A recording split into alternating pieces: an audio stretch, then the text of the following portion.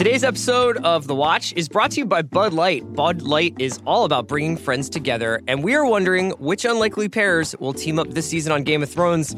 Seeing so many old friends and new ones come together. For example, in the past episode, we saw Jon and Arya get back together. That was pretty cool. They would definitely be having a Bud Light together, assuming Arya is of responsible drinking age. That's 21. Bud Light, enjoy responsibly, 21 and up.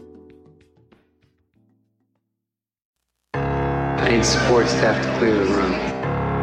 Stand up and walk, now. Hello, and welcome to The Watch. My name is Chris Ryan. I am an editor at TheRinger.com, and joining me in the studio, he was told there would be elephants. It's Andy Greenwald! Wow, this is so good to be back. Here we are, Studio One.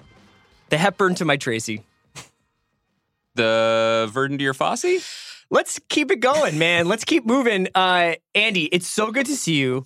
We have the two major tentpoles of popular culture to talk about today, Game of Thrones and Star Wars. Star Wars had its trailer release full of Friday news dump last week. It's great that we have Thrones back, that we have Star Wars back. I did want to spend at least 20 minutes of the podcast talking about something I saw on the YouTube fans Reddit. Because, you know, I like to take a moment. Did you really? Oh, no! Okay. Let's talk about the biggest things in the world. It would just be such a flex if we were just like, My favorite thing about minute 17 of last night's Barry was... You know, Chris, I've been reading Larry McMurtry novels, and I really... Dude, if you want to do a McMurtry pod... We'll do a McMurtry pod, but... I'm on page 280 of an 800-page Larry McMurtry book.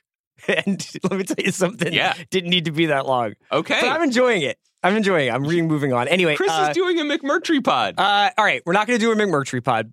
We're not going to do a Barry pod. We're not going to do a Fosse Verdun pod. We're going to talk about Game of Thrones, and we're going to talk about Star Wars. So let's start with Game of Thrones. I think we have to. Okay. Game of Thrones is back, as is, by the way, Talk the Thrones. Great shirt choice by you. Thank you. Great table. Thanks. The table's incredible. Shout out to everybody who works on that show. It looked because really they make good. me look 34.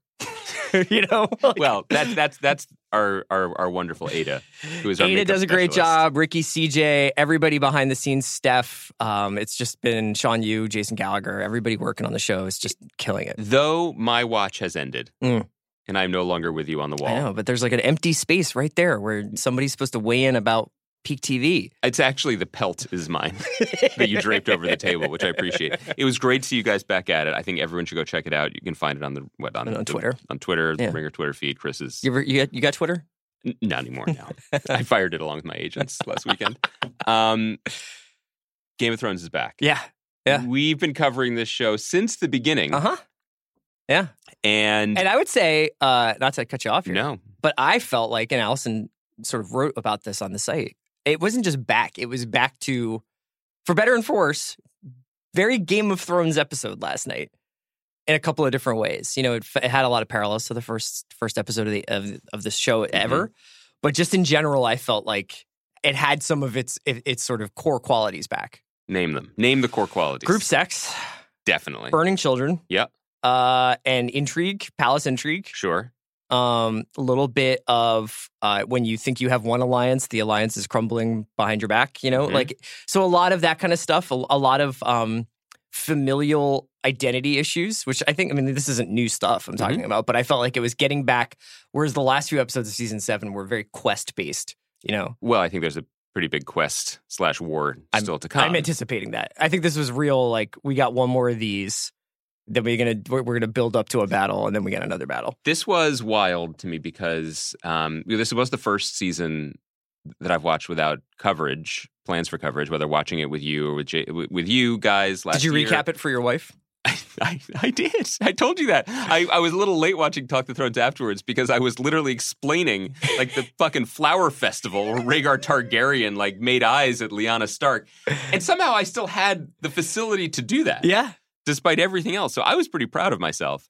Did not remember the name of the dragon that Jon rode. Yeah. But did surprise myself because I was Rhaegal, yeah. seconds away. Don't flex on me. I think it's Rhaegal. I'm not sure. Seconds away from texting our group text with you, Jason and Mallory, and just being like, the guy I love that I've spoken about on HBO who was in the Night's Watch with John. His name was, but it's Dolorous Ed. Yes. I remembered, so I still have it. Anyway, I have some of it. Couple pieces of it. You're like the OA. It's just little memory fragments. No, I am Varys and Davos just being old, looking at the children up above. Because this is the first time without covering it for a while, I did sort of notice how it's interesting. You said the things that are classic Game of Thrones that were riddled throughout the episode. I don't disagree with you, but I couldn't help but notice just how deeply the show had changed. Because the characters have changed, or because of the way they do the show? The characters have changed. The way they do the show has changed. The expectations have changed. The expectations of memes has changed.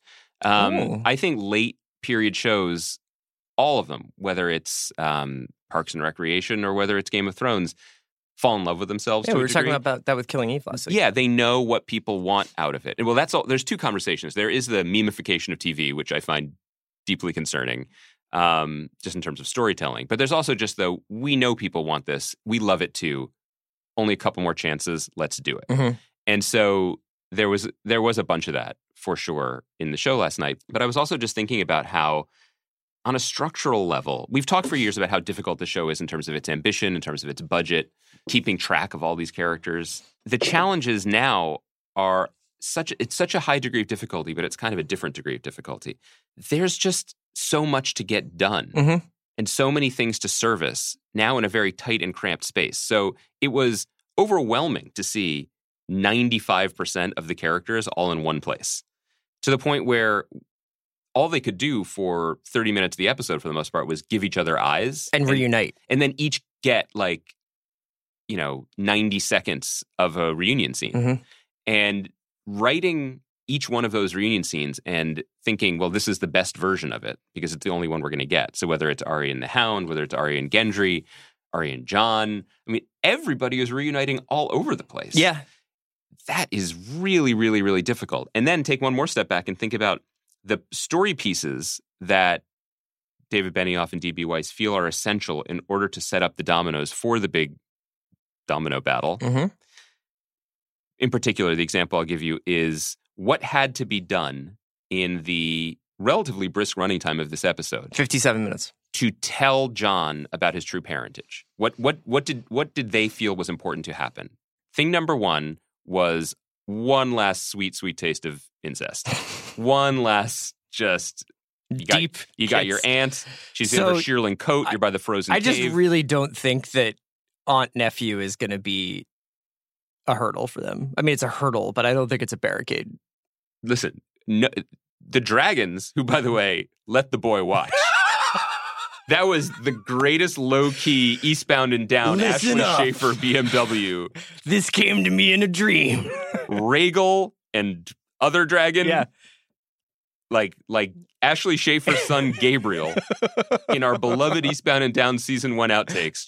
Just watching them go to the market for plums. Incredible. So they had to have that sex scene. Jon had to ride a dragon. Uh-huh. And apparently no one there has access to Jason and Mallory's podcast to learn that only Targaryens can ride dragons. That was kind of a tell. Yeah, I mean, Benioff apparently said last night in the after the episode interview that he does that only Targaryens can ride dragons. It's entirely possible that I have not registered this, but I don't ever remember a moment where Dany seemed shocked that Jon got along with him. Was just I'm on this dragon now. She seemed like, oh, go ahead and try and ride a dragon. Well, I think no one knows for sure anything about dragons, but remember one of the big moments from, I don't remember if it was last year or the year before, but when Tyrion met it was 2 years ago, I guess, when Tyrion met the dragons. And they didn't burn him alive. And that set off this whole speculation among certainly the binge mode community of secret hardcore. Targs, yeah. Secret Targs. So they had to do the dragon riding scene. They had to do all that. But then they also decided that in order to sow Jon-Dany discord, Sam needed to be slightly anti-Daenerys. As you would be.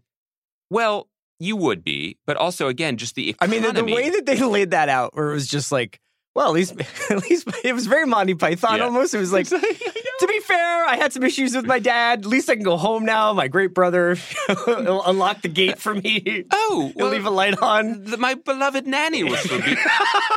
Oh no! Oh really? Oh yeah! All right. She wouldn't. Well, she had arthritic knees, so she couldn't knee. You didn't know that. All right. Oh, that's all right. I suppose. Thank you. Oh, Thank you did for telling Sam me. live at Downton Abbey? Yes. What the fuck are you talking about? You can't reverse half Nelson and accent thing. I heard you do Belfast Bono for Colin Farrell. Yeah, that was on a tough podcast. beat for me. Anyway, we've all done things we're not proud of on this podcast. So it's one of those things where it's just like at this point in the season, and What with about this number the Dowager Countess? Is she still with us? It's like, no. Is she ashes as well? Oh, she is. Oh, I see. All right. Did she burn quickly? A bit brittle. Dry, papery skin. It's hard to moisturize here. I get it. Like, and the economy is dazzling. But so they had to sort of do that scene and get him anti-Daenerys and then turn him on. Like, all those pieces, it's just, I marvel at how they do it. And then what you're seeing You marvel. Do you love it? I'm not sure. Mm-hmm. I marvel because just thinking of the storytelling economy and thinking about how the hours of conversation, if not days or weeks, that went into each one of these scenes and paring it to the bone, and what may not seem like the bone to us, but is the bone to what they wanted for the skeleton of their season. It's just kind of amazing. Do I love it? I'm not sure. This is an example of a show that has given us so much that when it changes and takes some things away, you find yourself missing things that I'm sure I am on record as complaining about. So, for example, are there downsides to Arya being in Bravos, learning how to be an actor for essentially, like with the theater company and also a faceless man for multiples of seasons? There are, and we complained about them. The benefit of doing storytelling like that, as I now see, is that you can develop secondary characters. You can focus on one character's particular journey. It also expands the world. And it expands and the that world. was always the thing about this show, is that because of how they told the story and because no one was a safe character, quote unquote, and they didn't have to live for this to happen or something. I mean, because so much of it was about subversion, I think it really trained us as viewers to just expect it to go anywhere. It could go to Dorne. It could go to the Bravos. It could go to different parts of Essos. It could go to all over Westeros and different customs and different people. And, I think that there's a real advantage for them, I think, to tell the specific stories of these main characters like Dany, like Cersei, like Jon, like to really get into their psychology and their family histories. But there was this huge cast of characters that I think populated the background, which has somewhat been limited, I think, because they've either died or because they've left the places where those people were. And there's a crunch. So the Hound, who remains a fascinating character, great performance, and has been so useful in telling different kinds of stories, as you're saying, is making dragon glass axes. Well, I mean, he's there to do one thing, which is kill his brother. Or fight his brother. I don't presumably, know if he's yes. kill him. No, I mean, they're all all of the eventualities are kind of shortening. I mean, that's sort of what happened in 7 is when they accelerated 7 and they were like, we're going to do a lot of stuff here to get to 8. It really showed the show pivoting towards the ending rather than the expansion. And I've talked with Jason and Mal a little bit about this. You can feel a difference in the writing as they are like, we're coming back down to earth here. Yeah, and we're speeding towards something now. And one of the other casualties of that, particularly aligning up everyone for what I presume will be the first battle against the dead, there's more battles to come. There's some sort of Cersei confrontation. By way of explaining the experience I'm having watching this, let me offer a confession. I have recently backslid into a troubling habit that I thought was out of my life. Reading Murray novels? I started playing Candy Crush again. What? Like a fucking millennial. Why? I just... So are you playing on your phone while Game of Thrones is on? No. Oh my God. I mean, you're allowed to. No. I am I'm texting with friends like a... No, I'm not. I'm watching the show. I keep thinking about Sharon Horgan's line in the Catastrophe season 4 premiere. Watching Game of Thrones alone like a pervert. Like that. I actually, in order to get my wife, who does not care about the show, to watch it with me, I tried that line out on her. Did you credit Sharon Horgan? Well, she had watched the show with me. No evidence that she remembered either line or appreciated it, but she did end up watching it with me. And you know what her comment was? Oh, really? He's still around. He's still around, huh? About who? Everybody? Yeah, basically everyone's still around. Anyway, there's a thing that happens. Did she swoon at all when she saw Jaime at the end? Hard no. Really? No, she's not. She doesn't care about any of these people. She doesn't. But like, that's an attractive guy with a new beard. Yeah, but he was wearing kind of a hood. He'd been traveling, like Smelled like the road. This wasn't his best. Yeah. You know, he's still got places to go. Hard disagree from Mal on that one. Really? She said, I don't know if anyone's ever been hotter. Wow. Okay, well, they can discuss. So there's a thing that happens on Candy Crush that my other candy heads will recognize. Is like you're playing the game, and then all of a sudden it'll pause and say, no more matches possible, shuffling. Mm-hmm. And it reshuffles. And then you have another chance. And then eventually, though, if it's a board where like chocolate's growing and blocking up your game, it'll say no more matches possible, shuffling. And then you'll look at this sad collection of like 6 candies, and then it'll say, oops, and the game ends. That's King's Landing right now. That is King's Landing. Once the center of action. Uh-huh. Once the buzziest place in the 7 Kingdoms. Yeah. If you weren't anyone there, you were no one. Or you were probably dead. Now it's Cersei. Uh-huh. Qyburn. Yeah. Harry Strickland. Who's Harry Strickland? The guy who runs the Golden Company. Oh, that was cool. Yeah, that was good that he was there. Glad to see Harry. Is that his character's name or the actor's name? Is the character's name. Harry Strickland? I had a lot of fun with this last night. That is... They're really done, aren't they? No, I just think that I said this last night, like every 19th character, they're like, your name is Bob Thomas. Yeah, well, our famous example First of that of was his name. Kevin Lannister. Yeah. Only of his name. What about Kevin? And a mute resurrected Frankenstein. Mm-hmm. You're on. And Greyjoys. Yeah. And you want to talk about Greyjoys? And what I'm saying is the show has grossly overestimated our interest in the Greyjoys. Yeah. I think even the Icelandic actor who really enjoys playing Velvet Goldmine era Euron Greyjoy, I think part of his performance is definitely fueled by the kind of fuck you candor possible when you realize no one cares about your character and that you probably will make it to the midpoint of the season. It was all a bit, I mean, it's biding time. And it felt a little, but that's the arrangement of characters they have, and they have to service them. I didn't think it was biding time at all. I didn't think there was any time wasting. I think you could not like Yara and Theon's, Oh, the Yara thing was each other. On. But I just mean, like, even the Cersei, who remains one of, if not the most compelling characters on the show, doesn't have anything to do other than be like, oh, the dead are coming, bet. Yeah. So we're like, okay, we'll get Bronn back into this in a different role because we need another character down there. And also, we're going to have a foursome because, well, look, if the announcement... I just like to see HBO going back to its roots. This is the thing. It's been a while, and it's like, it doesn't even do anything for me. I'm just like, bravo. I was surprised. Since Game of Thrones has aired, HBO has changed ownership. Yeah. So do you think our man Rich Stanky was just like, bring me that Dream On aesthetic?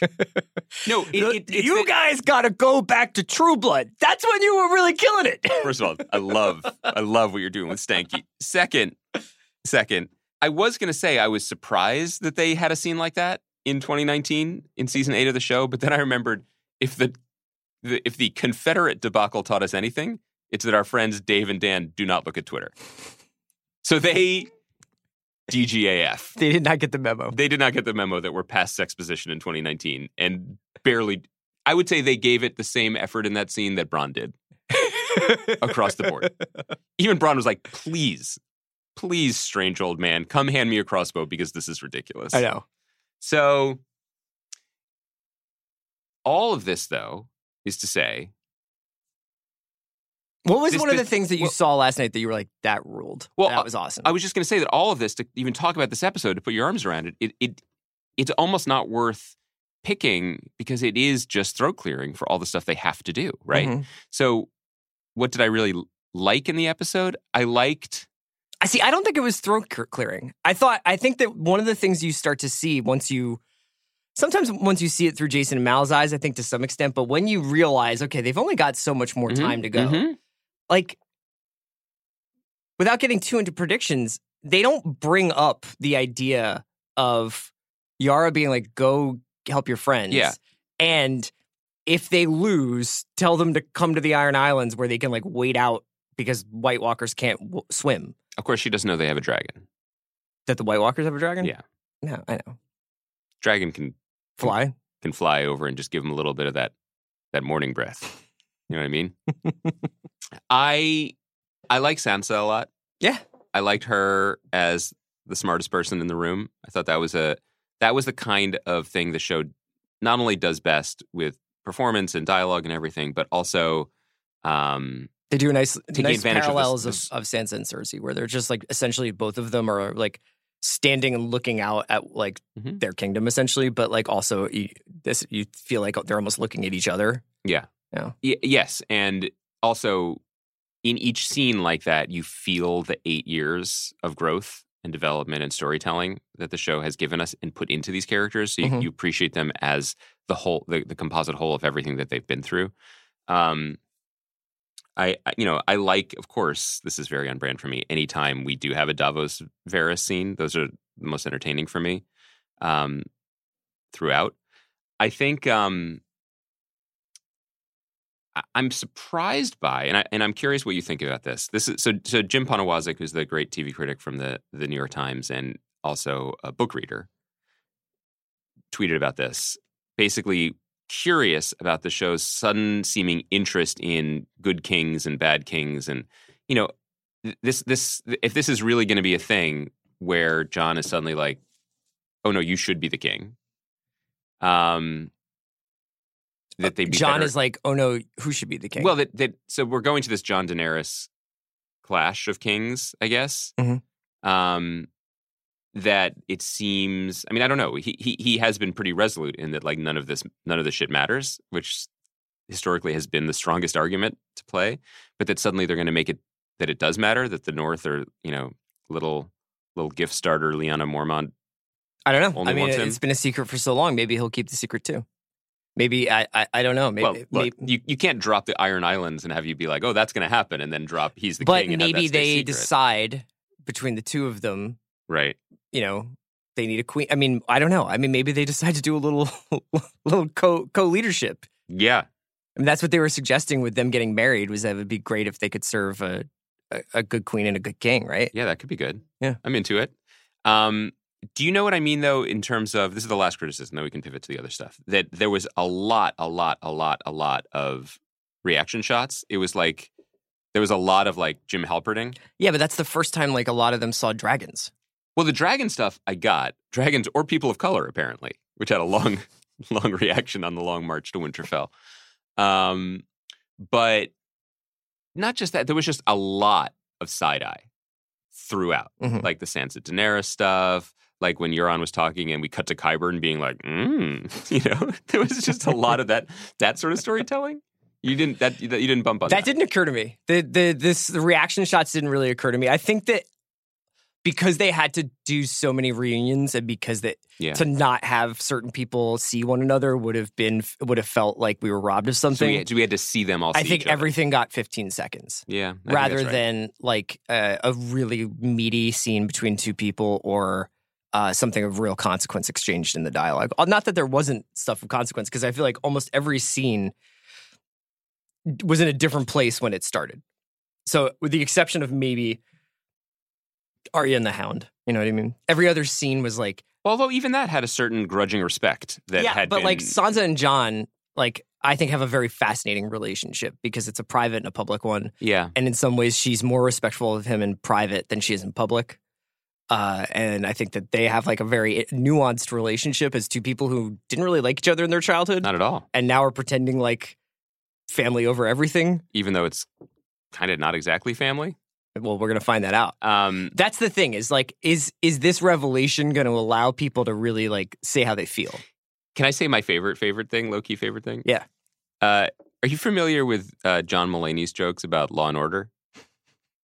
I don't think so. About how his favorite thing about Law and Order, and this is something my wife and I used to laugh about too, but without the comic precision of John Mulaney, that anytime like Jerry Orbach and whomever like go to interview someone and they are homicide police, whoever they're interviewing, whether it's a dock worker at like South Street Seaport or whether it's a guy restocking bottles at a bodega, is too busy to stop doing the restocking. Yeah, like the guy's folding shirts at the Gap. And he's like, I got a lot of shirts to fold. What do you need? Or they go to the bartender and the bartender's like, I see literally 10,000 people a day. But yeah, brown hair girl. She was nice, always tipped. What happened to her? She okay?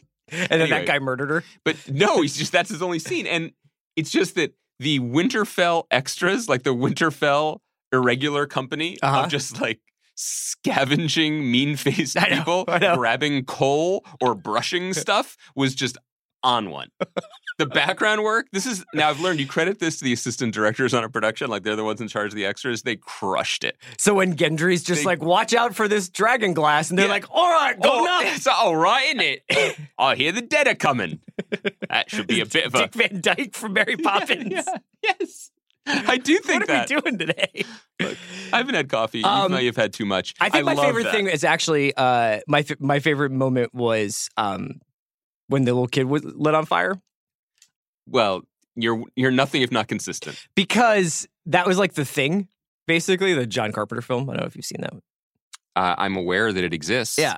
And I love it when Thrones does other genres briefly. Yes. And I love it when they do, like, here's like a horror story, or here's like a heist, or here's, here's backroom politicking or whatever. But I really... Here's the Great British Bake Off. That had, there's been an undercurrent of horror throughout the show, especially as it relates to Beyond the Wall, and I thought that ruled. What is the significance of the sigil now? People are very focused on this, and some people are saying it looks like the Targaryen symbol. Spiral? Yeah. It's been a message that they have broadcast several times throughout the series when it comes to the Night King. So he left, the White Walkers left a bunch of horses in that in that design in the first season, and I think they did that also. They did it with Night's Watch people that they had left behind. They put them in a spiral like that, and then they did it also with horses at Fist of the First Men. So it's essentially something he is trying to communicate or say. I have a theory about it that I'm sure is also much better articulated elsewhere on the internet, but it's essentially...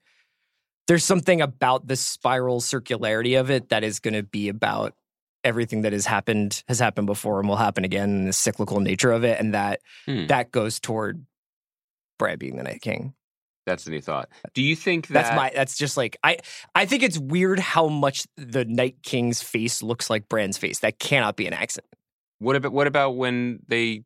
What about that guy they turned into a guy? I thought that was the Night King. Remember there was the flashback? Yeah. That was misdirect? That's not a misdirection. I just think that there's something about it that suggests like maybe they have a psychic connection or something. Does the Night King have an installation guy? Like, remember when Kanye was really into like James Turrell, the artist? Like somebody who comes... Oh, you mean an installation guy, like an art installation? Yeah, not like a guy who comes over and sets up his flat screen. No, although if you have a guy like that, I could use it. I just mean like, he slaughters untold thousands, and then it's just like... And then his installation guy comes in and Jeff Koons comes over. Organizes. Yeah. Well, no, Jeff Koons would be the Night King because Jeff Koons has an army of undead interns who does the art for him. I'm saying who comes in and lifts the horses into the spiral, and then the Night King has to get up on the dragon. Probably the same guys who pulled the dragon out of the ice. Yeah, those guys seem really ready for whatever. Yeah. You think they're union? They move with the efficiency and relentlessness of Teamsters. I will say that. So that brings us to Bran. This is a union shop. Bran, excuse me, Mr. Night King, sir. That's lunch. You said 5 p.m. Okay, time and a half. What are we doing today? Why are we doing so much community theater today? I don't know. Because we did watch Barry? I don't know. Are you interested in Bran at all? Mm-hmm. Because of the Night King I hate that Bran is always I'm not Bran. Yeah. I just think that his whole I'm the three-eyed raven. Clearly that messaging is not making an impact. No, they're not listening to him. They keep hugging him and kissing him, and he's like, "Not your brother." Yeah, and they're like, "Bran," and he's like, "Not, no." I'm not. I loved the last scene with him and Jaime because he's just like, "I'm not Bran anymore," but I know that you threw Bran out of a fucking 3-story window. But he also probably knows everything that's happened since then, and the things that he has done that have trended on the good side.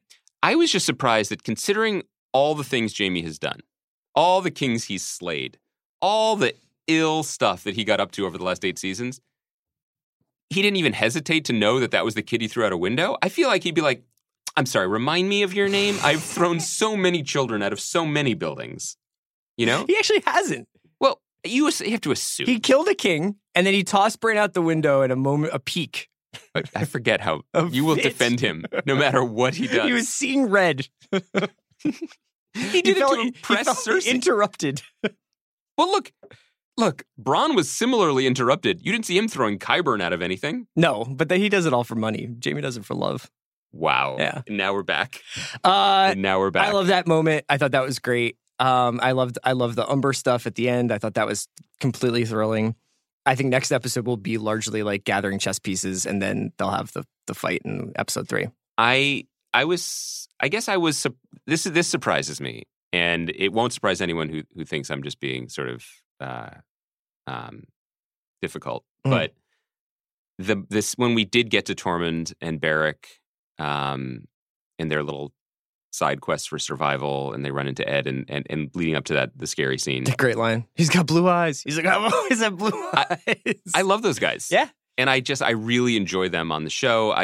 Even though I hated the whole, like, let's capture a dead person boondoggle of last year, that crew, the Dirty Dozen crew they got together were some of the best character actors and most fun people on the show. So I was happy to see them. But I guess what I was really happy was, I know why they are barricading themselves in Winterfell, and obviously they're going to move around more before this show is over. But I did miss a little bit of the ranging. I was surprised by that. I think that there will be some. I think something will come out of 3 that means they have to go on the run. After watching that episode, were there any unexplored story points or characters that you feel are just dangling, that are still unaccounted for in a way? I mean, obviously, I think Salvador San is still unaccounted for, but I'm never going to get closure on that. I just mean, like, significant storylines. No, I think what it is that spending so much time with Jason and Mal, not only since the season 7 ended, but just, listening to Binge and also talking with them as we've been getting ready for Talk of the Thrones, is the amount of stuff that gets a nod from the show that's in the books or is part of canon that is suggested that it could be in the show. Right. But it's like, do you guys have enough time to do this if one episode is a battle? So essentially we have 4 more episodes, because one of these episodes at least is reported to be an episode-long fight. And potentially more than one, right? Because and I'm sure there will be another huge set-piece dragon fight or something. But the big one. The Battle of Winterfell, you have to imagine there's not a ton of, like, plot development going on there. And that's going to be in 2 weeks, almost definitely. Almost definitely is the third week. Okay. So, but my point is that they're running out of runway to land everything that I think all the fans would want them to land, to answer questions about every single thing. To say nothing of the fact that they've been pretty close to the vest. A lot of what we saw last night, I thought a lot of the promotional materials that we've seen so far, for the most part, have taken from last night's episode. Yeah, because it was about the characters. It was about the... Yeah. So, I mean, I think there's a lot of stuff that's going to happen in the crypts. There's obviously a lot of stuff that happens in Winterfell. We haven't seen any dragons yet, or ice dragons at least, or Night King, really, in the promo materials. But, I think that there's just a lot of stuff out there about the history and the and mysteries of the world that they've, like, suggested that they understand and know about, but have not completed. I guess the last thing I would say coming in, as we prepare to watch the rest of the season, is speaks to something you said about the potential of Bran being the Night King, which is so much of a fandom of the show that I would say is, I'm certainly not a casual fan of the show, but I am also not a scholar or a maester, has been about these specific characters and where they may end up. And on a very base level, like whether they'll be alive or not. And then ultimately who's king, who's queen, whatever. What I have not given a lot of thought about is what this show plans to say about the world, about the human condition, about fate, about free will. That's been a critique of the show in some of the postmortems that I've seen. In seven and for the first episode of 8. Is that this is about Game of Thrones now. It's not about what Game of Thrones tells us about the world. Interesting, right. And yet, an idea of a final lesson, if you think back to some of the more iconic lines about Daenerys wants to break the wheel, and everything has happened before, and it's literally incestuous, and the only way out of this is to break free of all of this old behavior. It suggests something interesting, potentially, if Bran is a cyclical figure, if it has all happened before and it'll happen again, and what is the radical act that can break us free of that. I realize as I say this, it's almost hard to allow oneself to think in those macro terms, because I and maybe others have become slightly cynical, because generally in the 2 years since we last talked about Game of Thrones, we've been talking about it as a chit in AT&T's, Warner Media's strategy for content domination, and how, I'm going to misquote the Greyjoys, nothing is ever really dead. Yes. We have great confidence that there's going to be some, when this season series finale airs, there will probably be some tiny, tiny teaser of the Long Night spinoff. I imagine so, yeah. There were likely to be multiple spinoffs. And, we're about to spin this conversation into a Star Wars conversation. And Star Wars is never ending either. That it is just going to be a lane in our lives for the rest of our lives. And there's no question that within corporate headquarters over at AT&T now, they're thinking of Game of Thrones as that for them. Yeah. So it'll be an interesting test of this show, but also of where we are with our fandom, that if the Night King is destroyed at the end of the series and it's in some way meant to feel definitive that, the spin-offs will be prequels and this is the end of it, part of me is going to be like, well, we'll just hear the Night King with his trademark I don't laugh think it matters in a because I think sequel. people were as into this show when it was two families fighting against each other as they were when it was ultimate good versus ultimate evil. But what I'm saying is our relationship to these things, like, is this... It is now, the companies are now de-incentivized to make any version of a story the primary version. In the same way that Star Wars is struggling with it's the Skywalker story, and then we're going to be done with the Skywalker story. But the way we're going to finish the Skywalker story is just by starting literally tell the same story again. Yeah, well, let's just go into that. Yeah. So let me take a quick break to hear from our sponsors, and then we'll start talking about Star Wars: The Rise of Skywalker. Today's episode of The Watch is brought to you by Game of Thrones, and Oreos, the most epic cookies of all time, are here. Cookies are coming. Brace yourselves. Oreo Game of Thrones limited edition packs are in stores now while supplies last. Where does your fealty lie? To whom are you bending the knee? For me, I'm going to go Cersei Lannister, and I'll tell you why. I just think that she would make sure Oreos are always stocked in King's Landing supermarkets, if there are any. I mean, maybe not in Flea Bottom, but I think that if you are like of a certain kind of economic class in King's Landing, your access to Oreos is just unlimited. And while I appreciate the social change Danny is trying to bring to the world, Oreos come first. Go on to Oreo.com and pledge your fealty to the House or Night King of your choice, and tune into Game of Thrones on Sundays on HBO. Today's episode of The Watch is brought to you by ADT. What does ADT Real Protection mean? It means you can get all of the latest innovation in smart home security from ADT, combined with 24/7 monitoring from the most trusted name in home security. You'll get a team of professionals designing and installing a secure smart home just for you. You'll get 18,000 employees safeguarding you with connection to first responders. You'll get the nation's #1 smart home security provider. You can get a smart home, secure smart home, with everything from video doorbells, indoor and outdoor cameras, smart locks and lights, controlled from the ADT app or the sound of your voice. You can get professionally monitored carbon monoxide and smoke detectors. You can get a system custom designed to fit your home. Get safety on the go, in the car, or when the kids are at school with the ADT Go app with an SOS button. Learn more at ADT.com/podcasts. Today's episode of The Watch is brought to you by Philo. Say goodbye to expensive TV bills and horrible customer service with Philo. Philo is a new way to watch all the TV you love. Philo is the cheapest way to watch over 50 of your favorite channels like Discovery, Science Channel, HGTV, AMC, VH1, Nickelodeon, Lifetime, and History. Never miss a minute of The Daily Show. Catch SpongeBob and Paw Patrol for the kids, plus tons of classic shows and movies. Enjoy live and on-demand TV, plus unlimited recording for only $20 a month, and never miss a minute of the shows you love. Philo is great for watching TV from your TV, or your phone, or your computer, wherever you want. There's never been a better deal on cord-free, commitment-free, hassle-free TV. Philo is available on Roku, iOS, Fire TV, Android TV, and Apple TV. To start your free trial, visit philo.tv/thewatch. That's philo.tv/thewatch. All right, man, we're back. Let's talk about Star Wars. So one of the things you're talking about, the de-incentivization for corporations to really end anything. Mm-hmm. Or they can do gestures of endings to make you feel like every generation has its story and this one is coming to a close. Or you look at what Warner Brothers was doing with DC, and at first it looked sloppy, and now it looks brilliant, that they can just have 6 Jokers and be like, shrug emoji.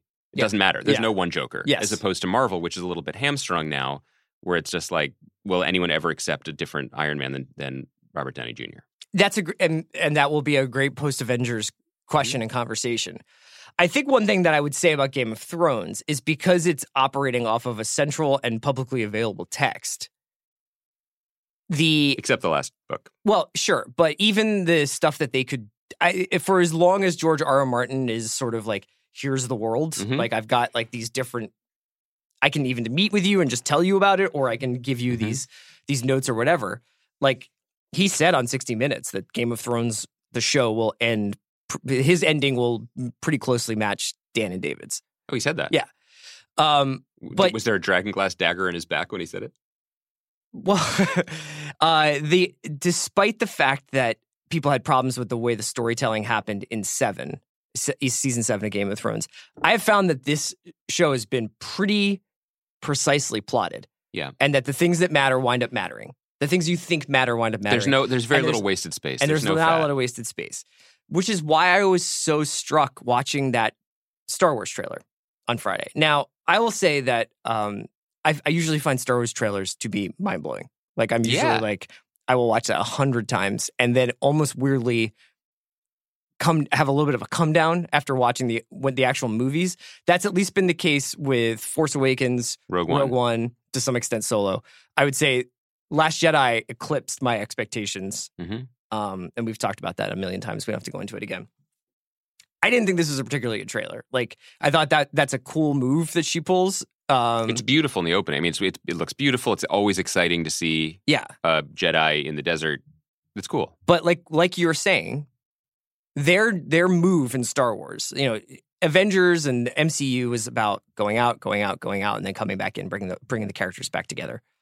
Star Wars is really about repetition. I mean, and I think that has been something that people have grappled with over the years about how much they want to be serviced versus how much they want to be challenged. And obviously, Last Jedi was really challenging, and some people rejected that. What I don't understand is why they felt the need for 9 to at least apparently like erase Last Jedi. That's the really curious thing about it. The Last Jedi did a lot of radical things, and you could be pro or con, and people on the internet are loudly both. But for me, the most amazing things about it were the way it just effortlessly got rid of the cipher of a big villain, Snoke. No, that didn't matter. It got rid of the idea that Rey was somehow a Skywalker. No, you're from no one. It completely challenged and went right at this idea that only Skywalkers matter, that everything, that basically things you cling to because you're told them and from your childhood, aka fandom, are the only things that matter. And it cleared the decks in a way that felt, for me anyway, bold and pretty exciting. And then you couple that with, and this is just a side note, in the trailer, certainly, there were some, like the red speeders over the... I mean, it was beautiful and surprising and made you feel like something different is going to be done it looked here. different than all the other Star Wars movies. And then you get to this trailer, which is, with good reason, it's why they brought JJ back, I think, was just like, let's plug that right now. Let's bring it back to the things people want. But the worrisome thing is the name of the movie and the placement of Rey back on Tatooine or wherever. And it's like... Jakku, It's like, nope, she's going to be a Skywalker after all. Well, there's tons of, you could read the Rise of Skywalker as that could be Kylo. That could have something to do with Leia, who's there's still Carrie Fisher in this movie that they're using footage from Force Awakens in. You could say that it actually is like Kylo is messing with Rey somehow, and that she is a Skywalker. Right. But so much, if you have to spend 50% of the last movie of this saga retconning what happens in Last Jedi, that just feels like a crisis of management. You know what I mean? Like, that just seems like, why, like, these second and third movies are not supposed to have to do all the heavy lifting that the first one is. They're supposed to be stories. Right. The fact that you waited 20 years to make a trilogy that is just basically about grappling with the existence of these movies at all is worrisome. The first movie being basically a note-for-note remake of A New Hope. Yeah, with Han Solo as Obi-Wan. And then the second one being a kind of ballsy rejection of that. And then the third one being like, no, we're fine. I mean, this is something that I feel that I know that people who have really invested more in these movies disagree with. Mm-hmm. But as a casual fan and a skeptic, I feel comfortable saying this. What's this movie about? Who are the bad guys? What are they fighting for? What's the point? The fact that the end of it is the Emperor's laugh again. It's like, we're doing this shit again? Speaking of failure, the failure is the imagination when they rebooted it to begin with to say, well, what's interesting and what's left? It cannot just be the same shit because what you're left with is something that can only be a carbon copy. Endings are really hard, especially in trilogies, right? And so this idea that it's like, what are they called? The Order, but it's just the Empire again? The First Order, yeah. And the Rebellion or the Resistance, it's all the same thing, playing the same beats. But why and for who? That's the central problem of this that I just don't understand. And I don't think Star Wars is in crisis. I don't think it's a problem. I think this movie's going to make $1 billion. But long term, if they can't communicate what they're doing other than tickling our nostalgia, I don't know how many billions of nostalgia dollars are left out there ad infinitum. I think that they're going to I think that Mandalorian is going to happen later in the year as well. Mm-hmm. So when the Disney Plus service launches in November, I think, Mandalorian will be available. There's already been footage floating around of it. I have to say it looks incredible. So you sent me this, and so at this Disney festival, it's basically like pirated footage of it from the Disney festival, from the Star Wars festival. And I think two reactions to it. Well, first of all, we didn't even talk about the Disney Plus launch, which, by the way, was fucking devastating. Like $6.99 a month for this. It is so smart. It is such a smart. And they're going to probably wind up bundling it with ESPN Plus and Hulu. Consumer play. I thought Joe Adalian's piece on how this is just the first volley in what is going to be this larger tiered structure of like your Disney Park Pass for all the stuff they own was really insightful. And Netflix should be worried. They are going right at them in a very smart way. But anyway, it does on the surface look like everything that I think you and Apple I have should ever... be worried. I think Netflix is going to be Netflix or whatever. Oh, that's right. I mean, Netflix is going to survive the wars to come. Yeah. But I think Apple should definitely be, because yeah, exactly. What are they? We all have their phones, but they don't know how to do this. And I think that the Joe Adalian piece was so smart about saying Disney knows how to sell you many things that you already know, that you already want. Yes. And to package them and be consumer facing and blah, blah, blah. Because a reboot of Amazing Stories is not a $1,000 phone. Yeah. Anyway, Mandalorian TV series, Jon Favreau. Starring Pedro Pascal. Not our friend from Pod Save America, but our friend from... Swingers. We have a lot of friends. Starring Pedro Pascal as a character of the same race, tribe, same armor, occupation as Boba Fett. Yeah, bounty hunter. Set after Jedi, right after Jedi, and it's Pascal, Wim Wenders, Giancarlo Esposito. Those are the two. Sorry, not Wim Wenders. I was like, really? How many German directors? Werner Herzog. Werner Herzog, and Giancarlo Esposito are the heavies. They work for the sort of remnants of the Empire, and then Gina Carano, and is like Pedro Pascal's homie in this movie. She may remember from Haywire. Yeah, I remember. But it possibly because of the nature of the footage that we saw, which is pirated, it looks grimy and beat up. It looks like the best versions of Rogue One. I think you were right when you wrote to me about it, and it's just like theoretically this looks like everything we've ever wanted, which is in this world, which is tell a small genre story. Use the things that people, not people, the things that we still have a fondness for, because one of the central problems of a major Skywalker Star Wars movie is that they're 4-quadranting it, right? Yes. They want 6-year-olds and 60-year-olds. Yeah, because they have to have like the weird animal race in Last Jedi and also Laura Dern's, death. Yeah, exactly. So this is targeted towards a different audience, and that could be great. And it seems like they have just a lot of pros in there. And also, like that Werner Herzog scene that is in the pirated footage, that's the stuff that you don't have time for in a major movie. Like, if you think of Werner Herzog as playing the Paul Bettany role... Do you think Bob Iger was like, can we get Rainer Werner Fassbender in this? He hasn't been... What about Wim Wenders? I do think he went through What about Fritz Lang? Is Fritz Lang working? I just love German cinema. If he's playing the Paul Bettany in Solo role, which was a disaster piece, but like, you don't have time to have an interesting exposition spewing maybe villain in a 2-hour, $300 million movie. Mm-hmm. But on a TV show, that's where those characters can live. So seeing the opportunities of a TV Gus character. Fring working for the Empire, I'm available to watch that. But Chris, because I came in here on a Monday morning to crush dreams and then crush candy, because that's how I spend my days now. Boy, you really need an agent. The way I'm spiraling. The way I watched this footage was problematic for me. Yeah, not that it was pirated, but because we're watching it in a room full of the biggest Star Wars stands in the universe, who literally anytime a boxy droid appears, they're like, no! Ho, ho, ho, ho! And I'm like, who is this for? Them.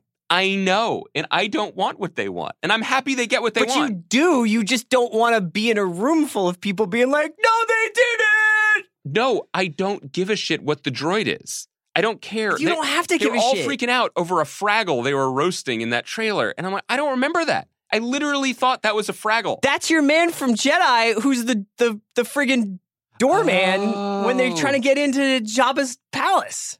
Oh. That's your boy. Damn, he got. Yeah. Nope, sorry, don't care. I don't care. I care about it whether if it's a good show or not. Okay, me too. So this all goes back towards, I think that's the way forward for this whole story. I think they know that. I think that the Skywalker saga ending with these 3 movies will be looked at as an enormous financial boon and something that launched this new universe for Disney. Right. And an incredible success. But as a story, I don't know if it ever quite clicked. No. There are parts of it that people love, and there are parts of it that meant a lot to a lot of people. Yeah, and we shouldn't overlook loved that. Last Jedi. Like, legitimately, me it was too. just like, this is a great movie. But I think taken as a 3-movie story about a woman from Jakku who may or may not be a Messiah figure, it just doesn't make a lot of sense, and she's not fighting against anything because like they just kept zigging and zagging around about who was what and what meant what. And I also think this may be the oldest strain of takes that we offer because we come from a different generation, or at least we grew up with different relationship to this kind of content. We only got a couple swings at this stuff, right? Like there were the 3 Star Wars movies, and that was Star Wars. Yes. And then we graduated from college, and they brought out more of them, and they were trash. Yeah. So we're like, well, that's it. And then later, people realized, oh, this content we own is the most valuable thing in the universe, and we'll just keep making more of it. Yeah. But weird how long it took people to realize that. Anyway, we make a big deal out of each entry into these series as if they matter because they're released in movies, because they're important, because Billy D. Williams is in it or whatever. But let's remember, this is Disney now. This is Disney, and Disney is showing us what they do with content for good or ill and how they approach content now. And it used to just be like, maybe a theme park ride or a Happy Meal. But no, now it is, if you don't feel that Finn and Poe and their subtextual romance that people on the internet are all fired up about didn't get enough burn in these movies, don't worry. There is an 8-part Disney Plus series probably coming at some point when Oscar Isaac's schedule opens up. When Triple Frontier 2 wraps? Quadruple Frontier. I'm just using that as an example. I know what you mean. All of these things Look at all the people who are doing it. Like Jeremy Renner is going to be on a streaming service. That's what I'm saying. So anything that you feel wasn't appropriately done in this trilogy, you don't need to wait a generation to get another bite at that apple. Like it's all just going to keep happening. Does that change the significance of... Does that take away from the event movie nature of these movies? Ultimately, yes, it does. However, these event movies exist as inflection points on corporate data sheets. Yeah, and I'm also increasingly convinced that they don't really know how to tell these stories anymore. They don't, but... Yeah. People, not any one person at Star Wars is guilty of this. I just think that there's just too much money at play and there's too many people saying you have to have this happen. Yeah, and it just winds up... it's just not a coherent story. But I think that it's also a question of what do you value more? And so for us, Last Jedi had silly animal races, but it also had enough visual dynamism and really interesting ideas to make me think that on this ledger, the good won out. This was worth it. Sure. I really enjoyed it. My guess is, completely unseen, but from a trailer, that the ratio of interesting, thought-provoking things for 40-year-old podcasters is going to be less than fan service. Yeah. Because they wanted JJ just get the house back in order. Yeah. It's been great podcasting with you today. I'd like to apologize to all the fanboys and girls out there. I think you're going to say all the little fingers. Do you miss him at all? I do. Yeah. We pour a little out for all our friends. It felt weird for Bron to be getting serviced by sex workers and not have little finger lurking in the shadows over there. Yeah, what's up with the workers there now? Like, are they? Is that a union shop? That's what I'm going. Is that a union shop now? Because Littlefinger, definitely anti-union. He would be pro agents. Yes, right now. That's right. He would definitely. He'd be like, I still have an agent. I'm represented by the CAA. Is that Bono? I don't know. I gotta stop. We gotta stop before we kill again. Great show. Great job, Braskies.